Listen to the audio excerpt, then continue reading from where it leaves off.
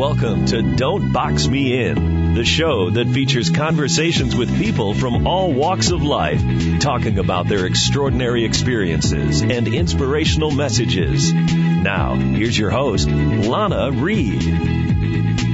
Hello. Once again, I'm Lana Reed, and welcome back to another week of Don't Box Me In. You know, all the time you hear people say this, how you start is not how you have to finish. And while it sounds good, when you're going through your own personal storm, rarely are you in a mental place to receive this message. But hopefully my guest today and his life story will allow some of us to understand with more clarity that it is truly a reality, that how you start your journey in this life is definitely not how you have to finish it. You can make some changes, turn the steering wheel in a different direction, and Dean Roberts is truly an example of that. Dean Roberts dropped out of high school at the age of 16 and later went on to build a multi-million-dollar business. He's here today to share his story, his insight, his inspiration, and I'm so glad to have him here today and welcome him to the show. Dean, welcome to Don't Box Me In. Hi, Lana.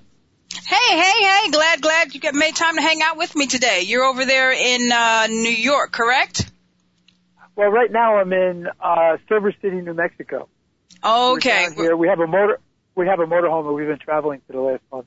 Yeah, I'm going to talk about that later. You're just kind of just roaming around, and that must be fun in itself. But, yeah, so we're going to kind of get to that. That's kind of a neat little lifestyle there.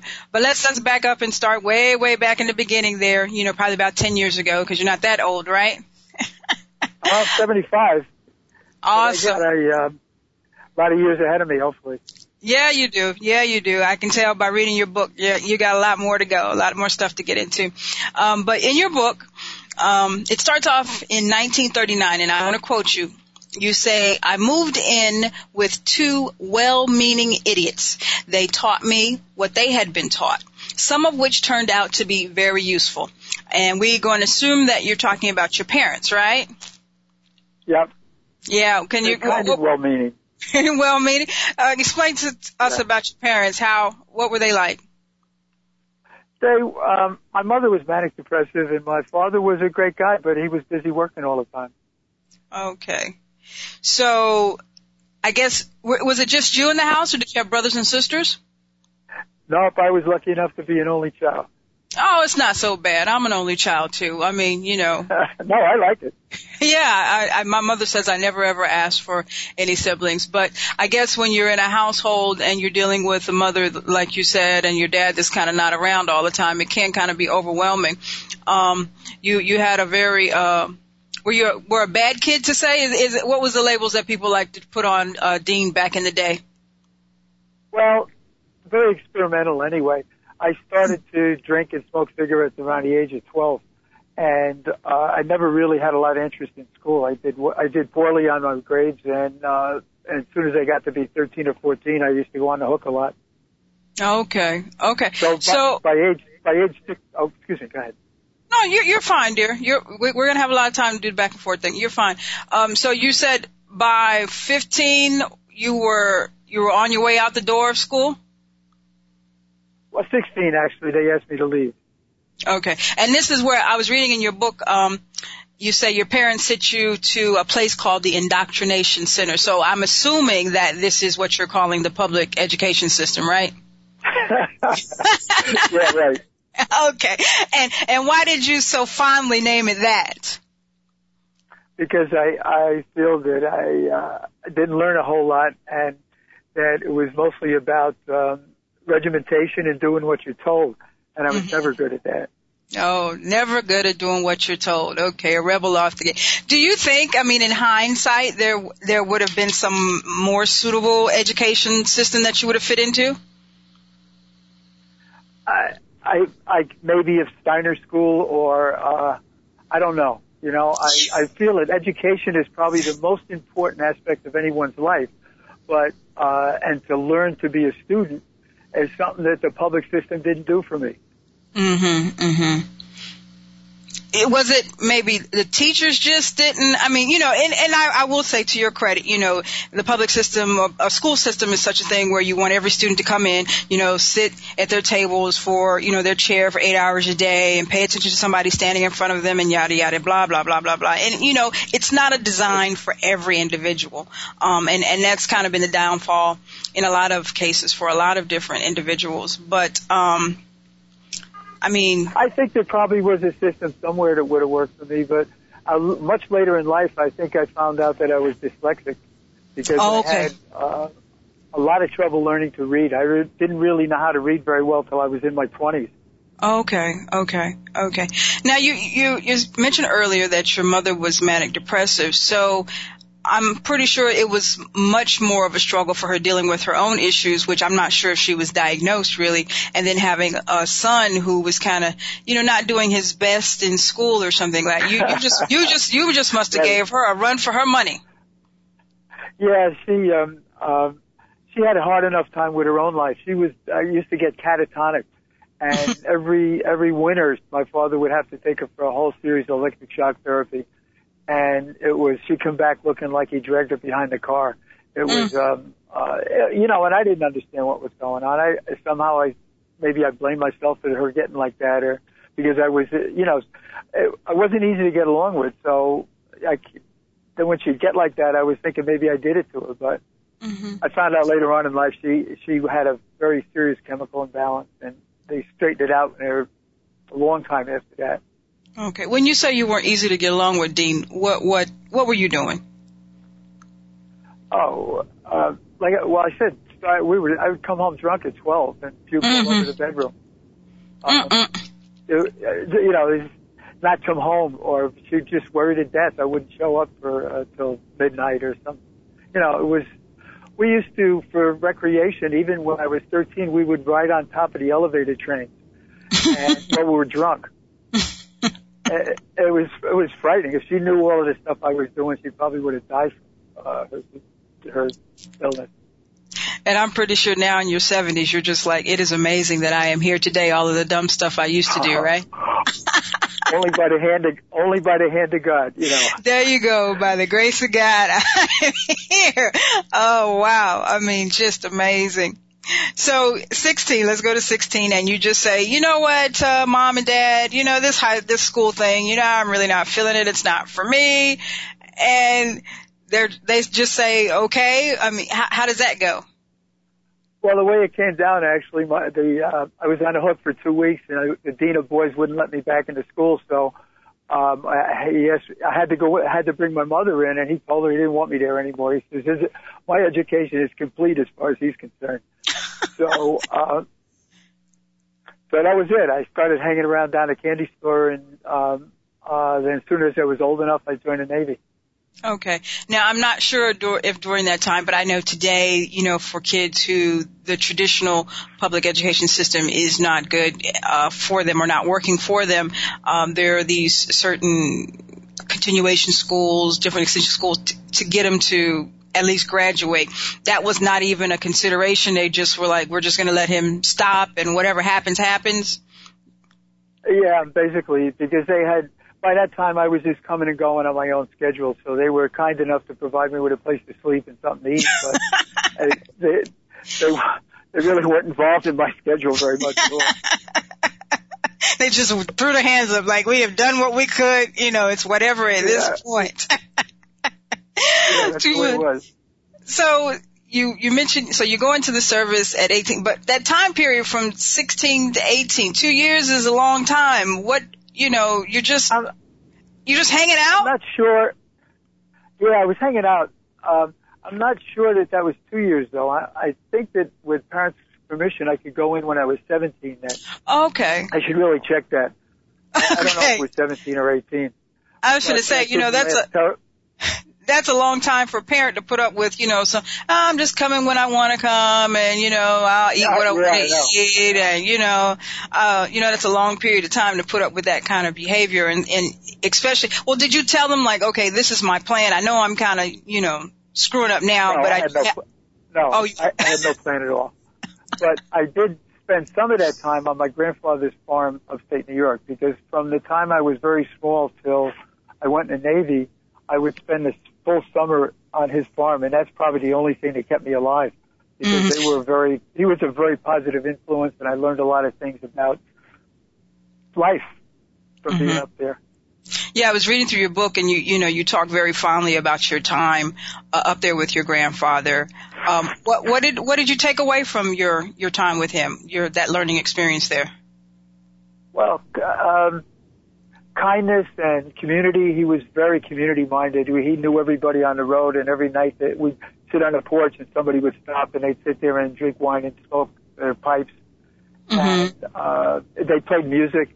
They would have, him and his brother had square dances quite often. We'd take all the furniture out of the living room, and a whole lot of people would come over. It was a whole different. I lived in Brooklyn. I mean, it was a war zone. There were gang fights and razor wire, and even in those days, it wasn't a good place to live. Wow, so and that influence was kind of helped me see another side of life. Okay, and he was still in New York, but where was he at again? It's near Cooperstown, New York. He was on a 180-acre dairy farm that my mother's family settled in 1800. Okay. So they had long roots going back into that soil. So you're out there when you're with your grandfather. You're doing the whole livestock, the chickens and the cows and all of that stuff. Yep, fishing and hunting and all the things. He never had a tractor. He farmed with horses up until 1952. So I learned how to drive a team of horses and a whole variety of different things that were absolutely useless to me the rest of my life. I was going to say, coming back to Brooklyn as a city boy is like, okay, this really does me no good. No good, but right.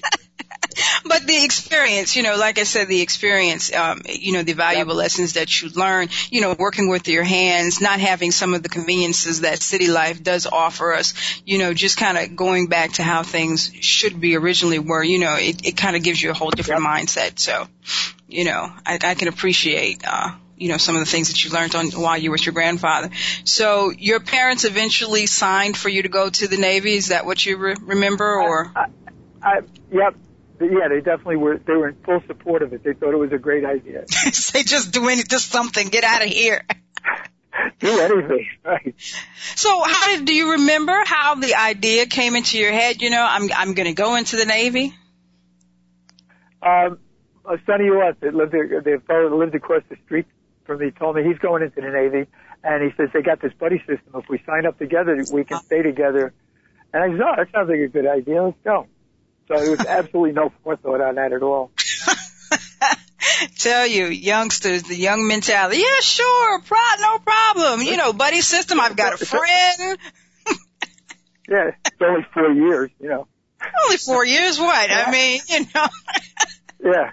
And it actually turned out to be worse than the indoctrination center that they. I was going to say, going into the military is not for the faint of heart. That whole boot camp dynamic for somebody such as yourself who was already, bucking the system, I can see the potential for quite a few personality clashes. Actually, that part worked pretty good because there's no question. You did what you were told. They had absolute, total authority over me. I never questioned anything that they gave me. It was after boot camp because when you started getting some freedom of action again, and they had the EM club, I used to get $78 a month, and the drafts were only 10 cents, so I could. Life got a lot better immediately. Like to drink a little bit. Okay. Dean, we're going to take a quick commercial break, and when we come back, we're going to talk more about your first few years in the Navy there.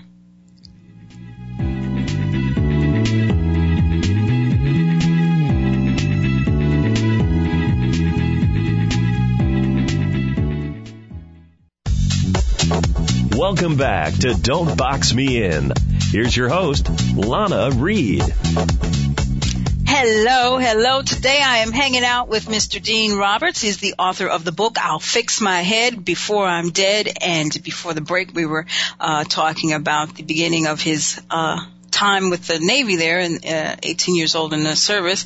And you said the boot camp process was not so bad, but it was when they gave you a little freedom to move around. And I think you said $78 a month. Is that what you were making? Yep. $78. Lucky Strikes were $1 a carton, and the drafts were 10, and they used to buy you back one every third or fourth one. So you get a lot of mileage out of $78. Oh, wow. I don't think anybody could do anything with $78 these days at all, but it did you justice. Maybe not in the healthiest of ways, but it did you justice for a month. So we're drinking. Go ahead, dear. That's all you had to buy, really. Food and everything else was provided. But then I got into this, I started to get interested in playing poker. And then all of a sudden the $78 didn't seem to go anywhere. And I was begging my mother to send me money all the time.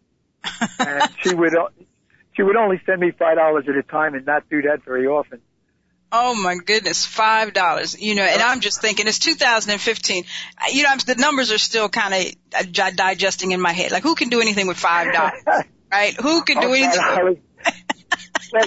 It'll get you 5 cartons of Lucky Strike. Yeah, and I guess you were using that for poker? Not packs, cartons. Cartons. Wow.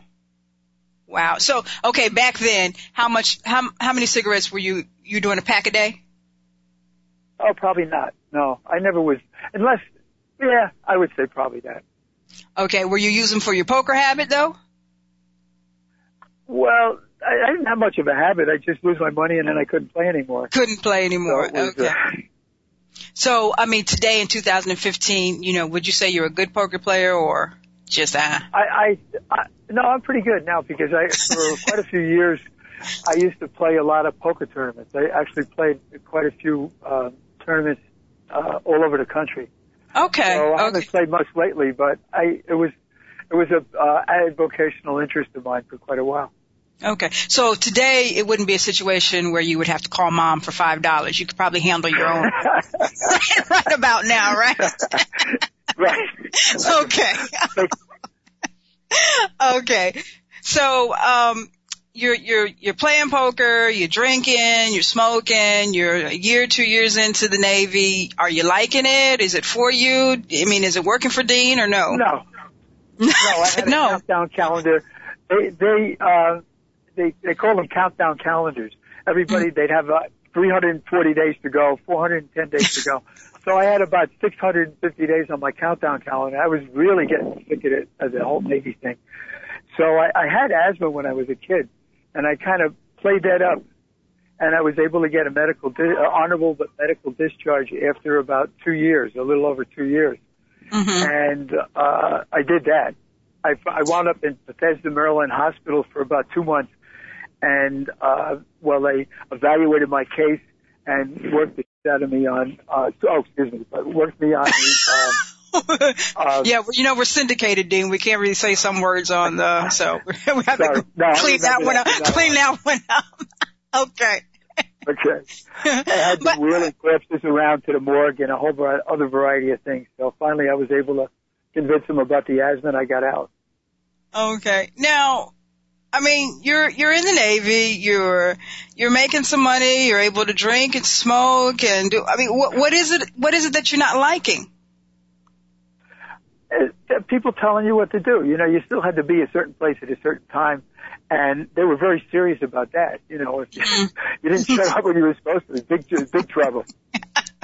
Oh yeah, that is right, because you did say, back when you were hanging out of that, you were coming in and out the house at your own will, and you coming and going when you wanted to. So you were probably still in that mindset. Okay, so that makes sense to me. You didn't want anybody telling you when you could do something, where you could go, and all of that stuff. Okay, all right, I get it now. So we're getting the medical discharge. You're in Maryland. You said you get your medical discharge, and I'm assuming, Dean, at this time, you're 20 now. You still have no game plan, right?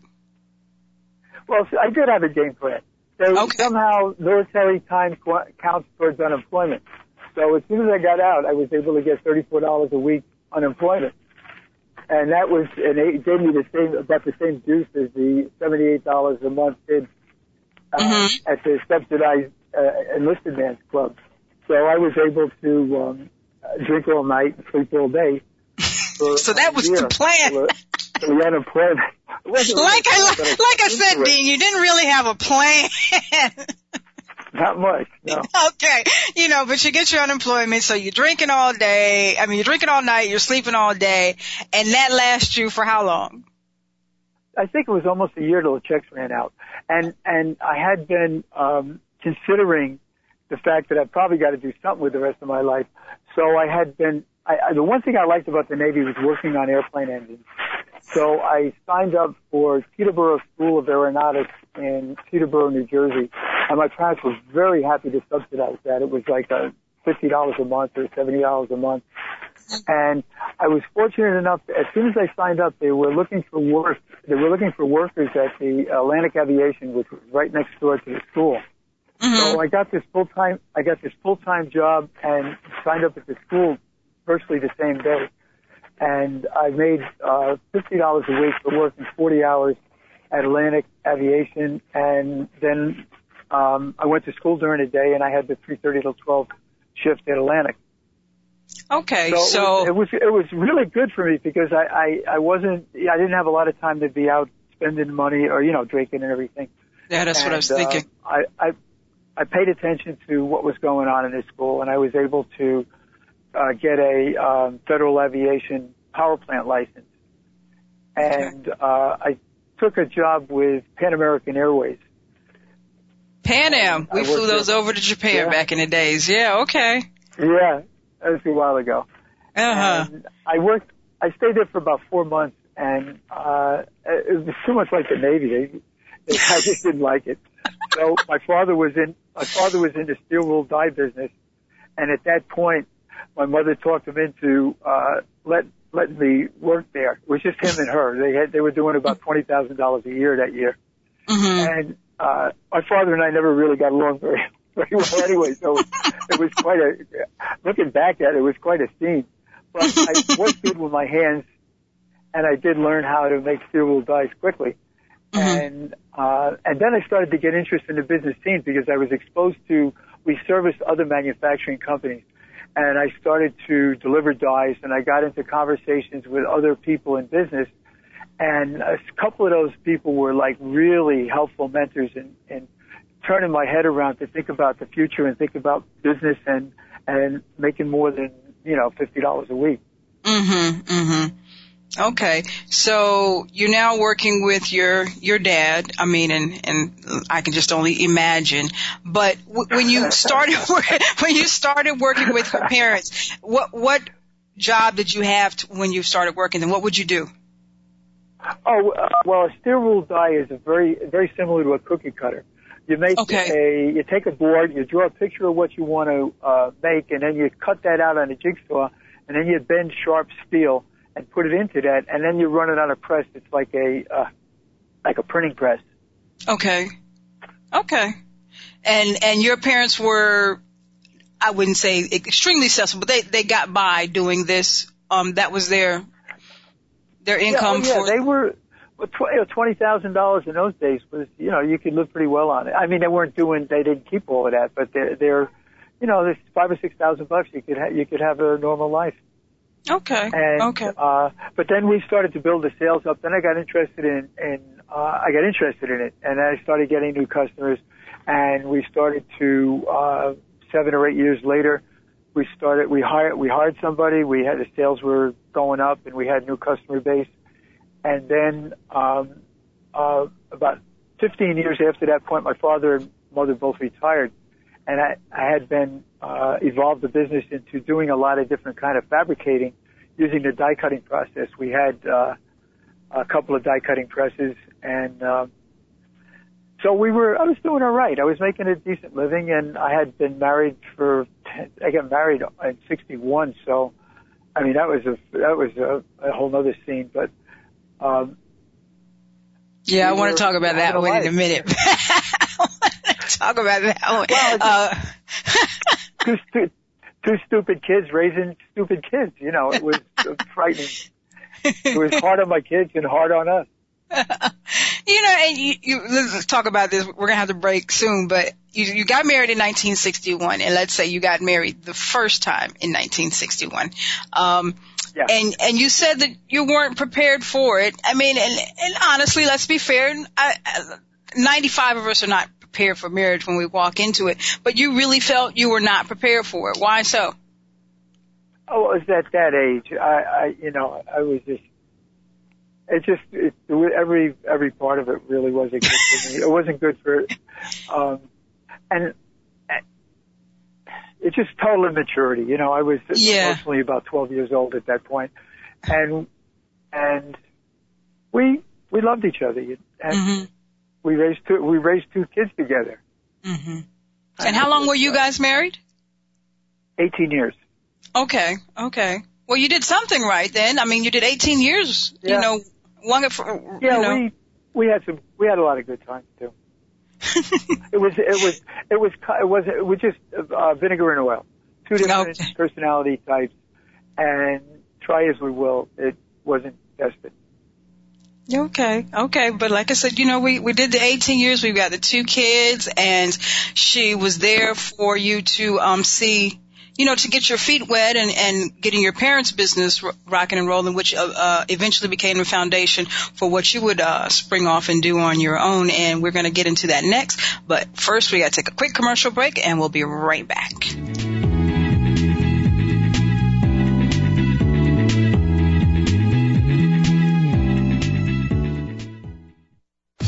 Let's return to Don't Box Me In with your host, Lana Reed.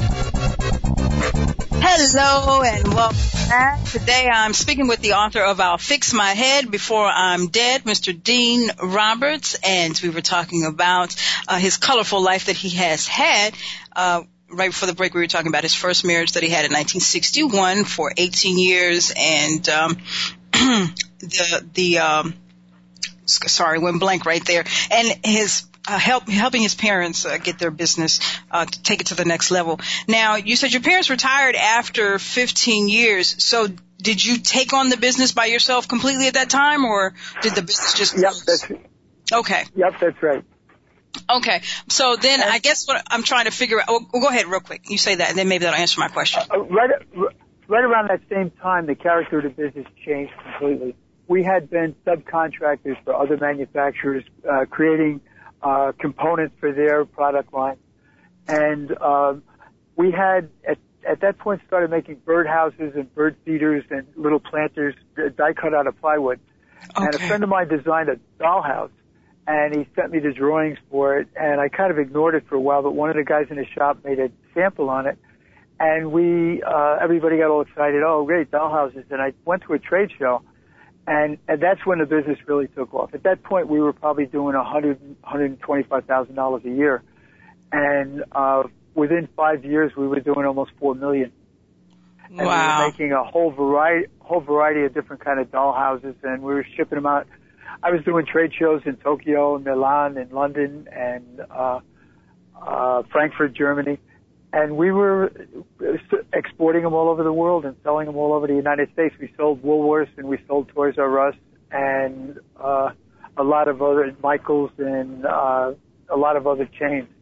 Okay. Well, help me get some clarity here, because I was reading through your book, and I'm just trying to figure out the transition between your parents' business and, because there's a part in your book where it talks about your grandfather made a call to you and said that there was a location by him that was available for sale.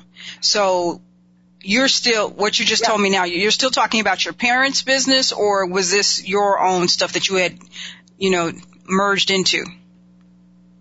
When I got that call from my uncle about the building being available, I moved from Brooklyn, and right at that same point, my parents retired. Okay. I bought this old building, and we weren't making any sort of, this transition from one dollhouse to 12 different styles and $4 million in sales all took place upstate New York.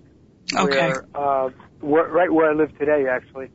Okay. Now, Okay, I like the story because, like I said, I did read the book, so I like the story of, you get the call from your uncle, and he says, yeah, there's a property, and it's the whole fairy tale kind of experience. I don't have the money, I can't barely get up there, but, just explain to the audience, if you can, how that whole situation plays out there, where you get your start.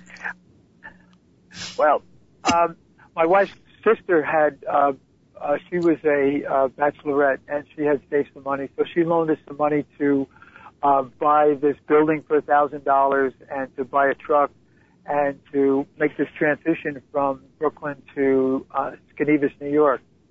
And it was, I bought this old broken down truck for $700, and every single trip I had to fight some kind of a demon down. And but then when I got there, it was just like a whole new world, I had always wanted to live there because I spent my summers there. Mm-hmm. And it brought out the really creative.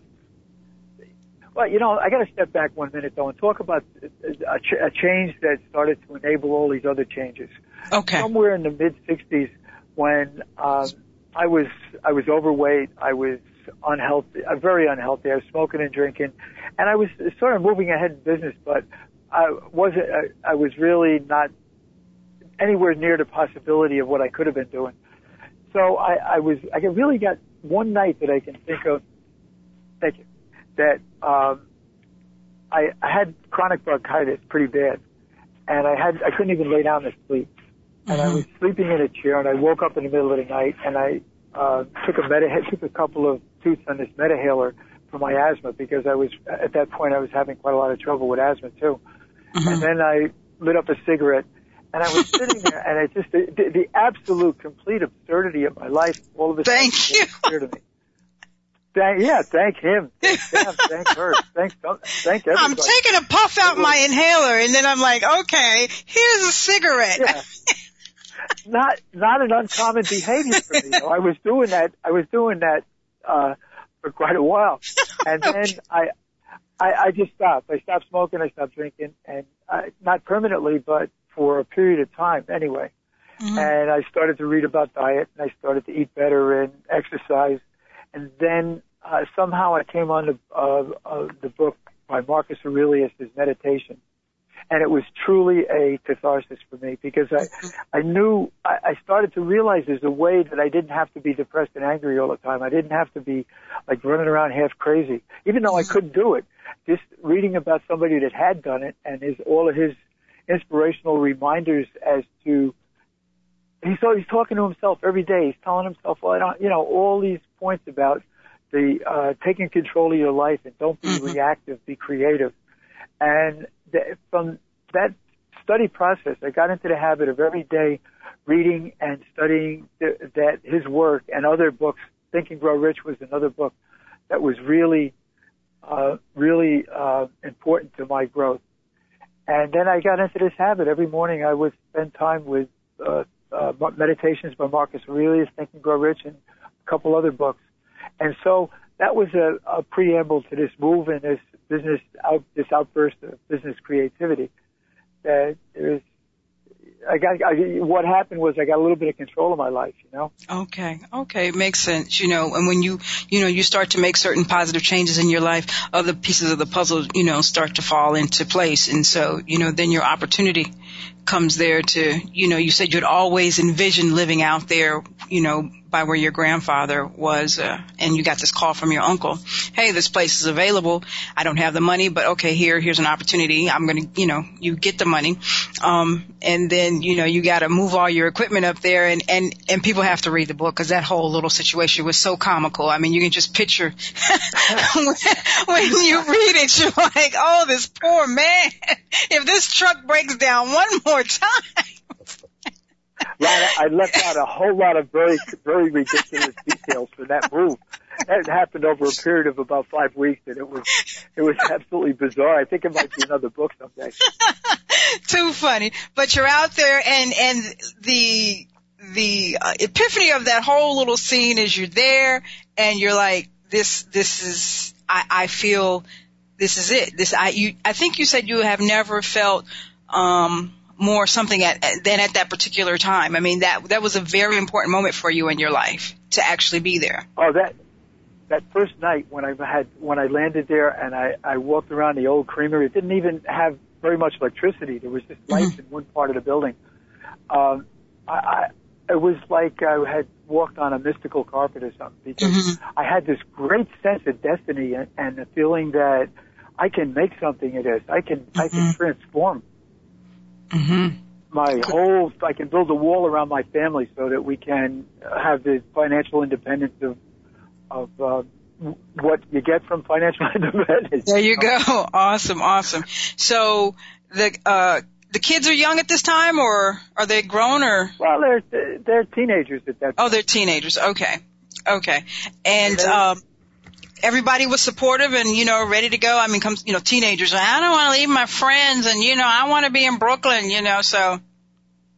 Well, we lived in Carteret, New Jersey, and there was an element of that, but they liked it up there because we always vacationed up there as a family. I was really attached to that area and I had a lot of family there. We still have, every year we have a family reunion at my house, and there's 30 to 50 people there every year. Okay. So they were kind of a part of that community, so they weren't moving absolutely into a totally strange place. Okay. So does business go ahead. Well, they're kids, and they miss their friends, but their friends came up, and they got used to it. Okay, cool. Yeah, teenagers can be a little difficult, as you know from your own teenage period. And I guess I should ask you though, your teenagers never gave you any of the problems you gave your parents, right? Oh, they were angels. Okay. They were absolute angels. Okay. Pain in the neck. Not as bad as you were though, right? No, nothing like that. Okay. So you had already established. Go ahead. There's one comment that I have to tell you.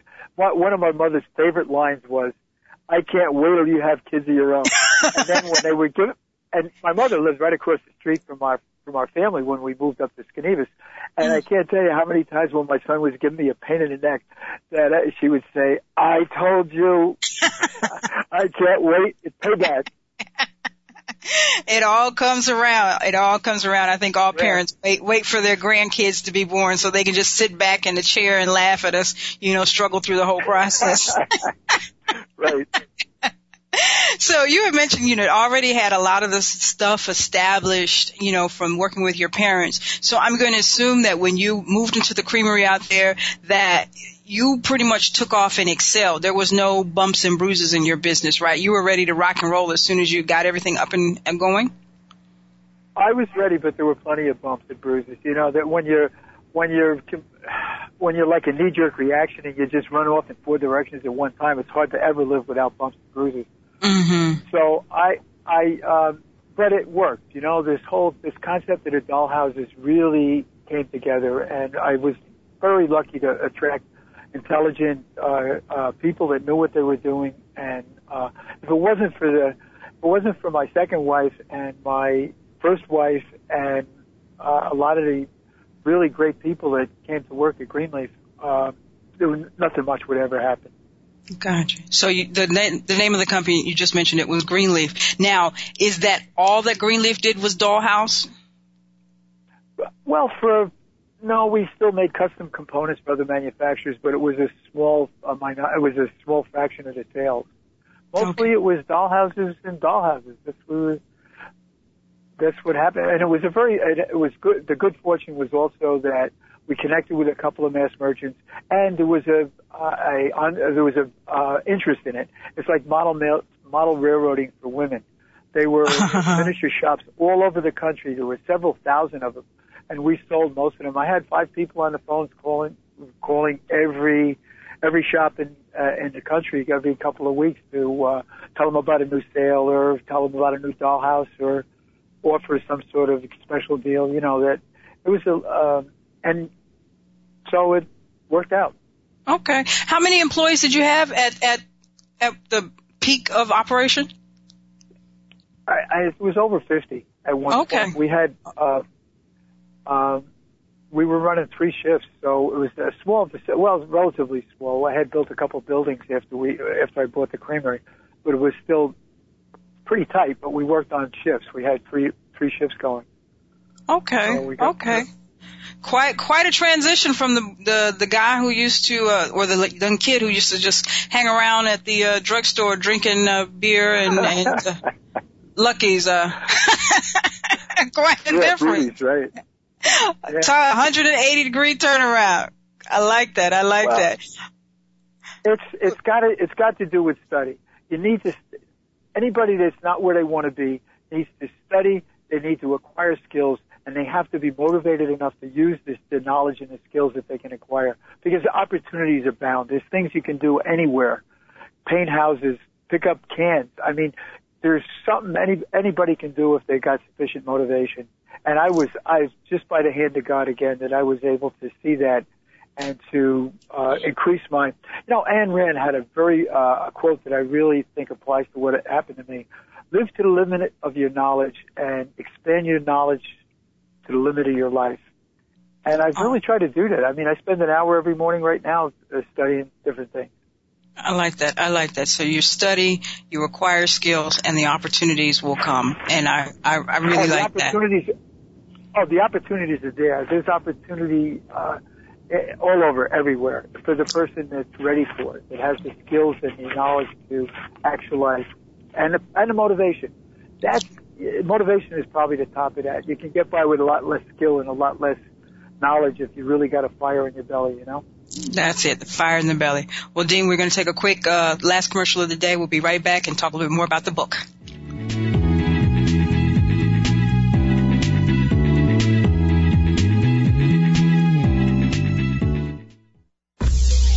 Welcome back to Don't Box Me In. Here's your host, Lana Reed.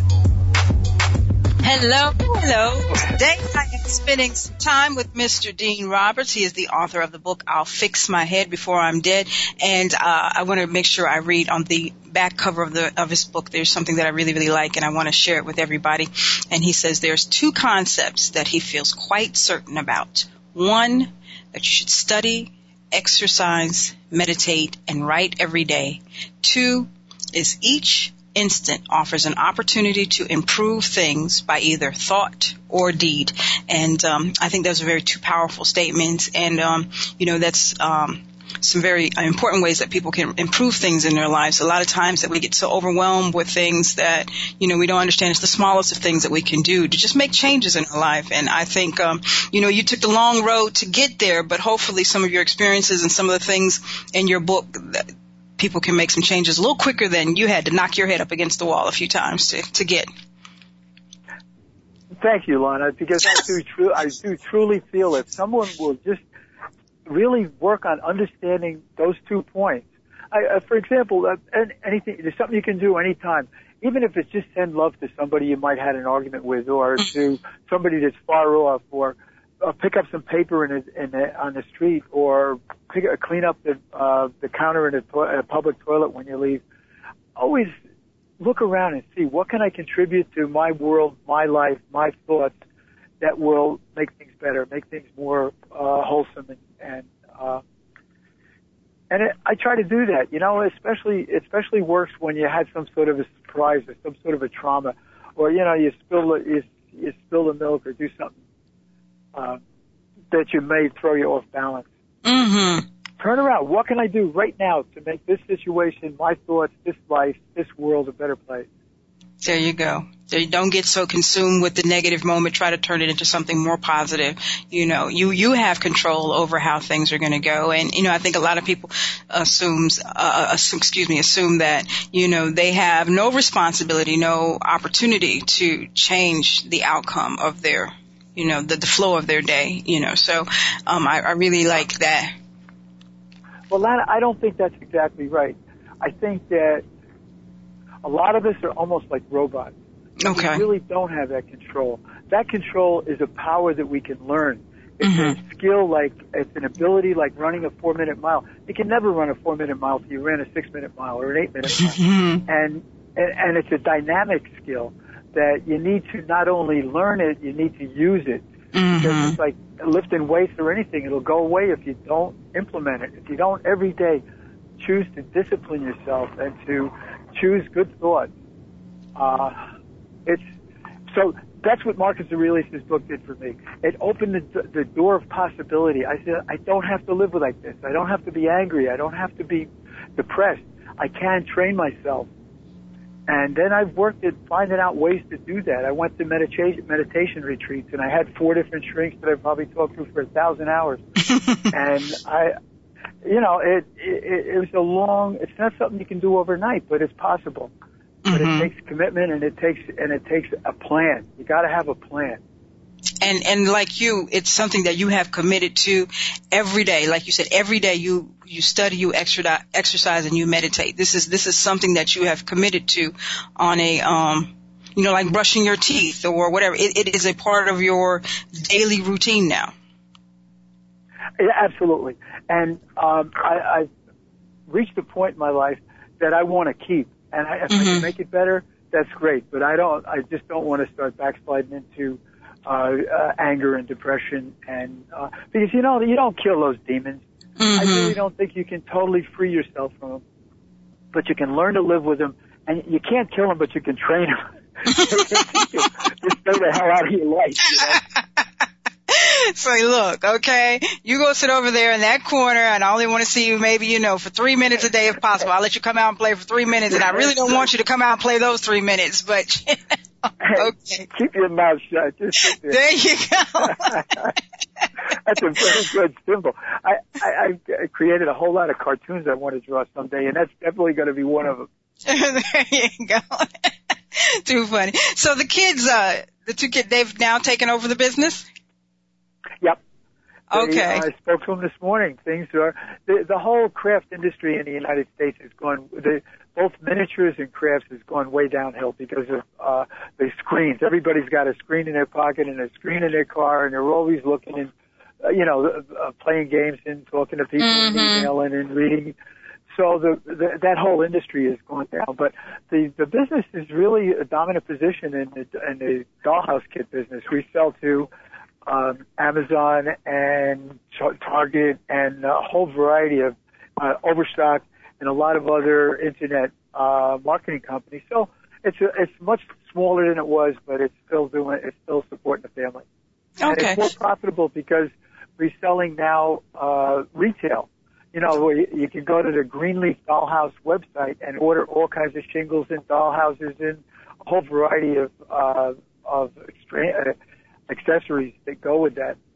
So there's less business, more profit. Got you. I mean, anytime with online, it decreases a lot of the overhead, so there's room for more profit. Do you think the kids will maybe kind of migrate into some other areas of business, or will they stick with the dollhouses? I think it's always possible. My grandson is now 30, and he's been working there for 10 years, and I think he's got some interest in different products, and that's what I want to do when we get back. We're gonna get back home in a couple of months, and I want to spend some time there and try to. I've been looking at some different ideas as we travel, and try to maybe work up some other product lines, because in a $15 trillion economy, there's always things you can make. That's true. That is true. That's true. Now, you mentioned quite a few times that you're kind of out there on the road. How long have you been out there traveling? We left January 1st. Of this year? Yep. And we'll be back but you've been the end of March. Okay, but you've been in a truck and a camper roaming across the country for quite some time, though, right? Well, I did for those journal entries that I put in the book were in the early 90s. I spent 2 years pretty much living in a fifth wheel trailer. But then when I got married for the third time, we settled down on my grandfather's farm. Actually is where we live now. We have a workshop, and we have chickens, and we have goats, and we have but during that whole 10-year period, I pretty much just read, studied, played way too much internet poker, and took care of the chickens, and it was kind of almost a loss. But it was great. We were growing all our own food. We froze most of what we ate all winter, and we traveled a little bit, but not as much as either one of us had the previous time. Okay, see, I thought you were still out there roaming the roads like in the 90s, but this is a new trip that you guys started in January. Just recently you guys went back out there. Okay, I see. Now real quick, the title of your book, I'll Fix My Head Before I'm Dead. You know, it's humorously intriguing. I mean, how'd you come up with that? I don't know. It's just popped up. I've been writing, like I said, I've been writing in journals, just about every morning since the mid-70s. And, I was just writing about something and that just came up, and then I started to think about, well, okay, that's not a bad idea, because that's been the thrust, and I kind of refer to that over and over again throughout the years. Every morning, in addition to my regular reading, I read a couple of journals, like I'm on one from 89 and one from 84 or something like that, as a part of my morning reading, because it's really good to reflect on change and how you've changed and how your perspective has changed. And it really is an aid to that, because I see some of the ridiculous things I was thinking about doing or writing. And it's funny too. I get a lot of laughs when I read that, because, and then, you know, I got all these morning resolves, and then the next morning I start out by talking about how I totally went absolutely nuts, ran around in circles, and got absolutely nothing done the day before that day after all this high wisdom in the morning. I get quite a lot of laughs out of that. Too funny. I think it's an important part of self-development is to write about it. Yeah, it's always served me a lot of just sit down and write some things, and then I have the opportunity to go back and reflect, you know, on my growth over the years, even sometimes in a week span, you know. So it's wonderful. That's right, a week. Well, Dean, you know what? Our hour is up. I'm always I can never get it all in, it seems, in this one little bit of time, but I have truly enjoyed you. My guest today has been Mr. Dean Roberts. Please visit his website, boneyardexpress.blogspot.com. Pick up the book. It's on Amazon, right, Dean? It is. It's available on Amazon, Kindle, and Nook as Kindle and Nook as a download. It's $3 there, $7 on Amazon. Okay. Pick up the book. Dean, I appreciate you so much for making time with me. You've really been a pleasure to talk to. Thank you. That's all. That's all for this week's show. I'll be back next week at the same time. Until then, remember, when it comes to your dreams, the words can't and won't should never slow you down. There is always space to change and to grow. Don't be boxed in. Live your very best life. I am your host, Lana Reed, and I will see you all next week.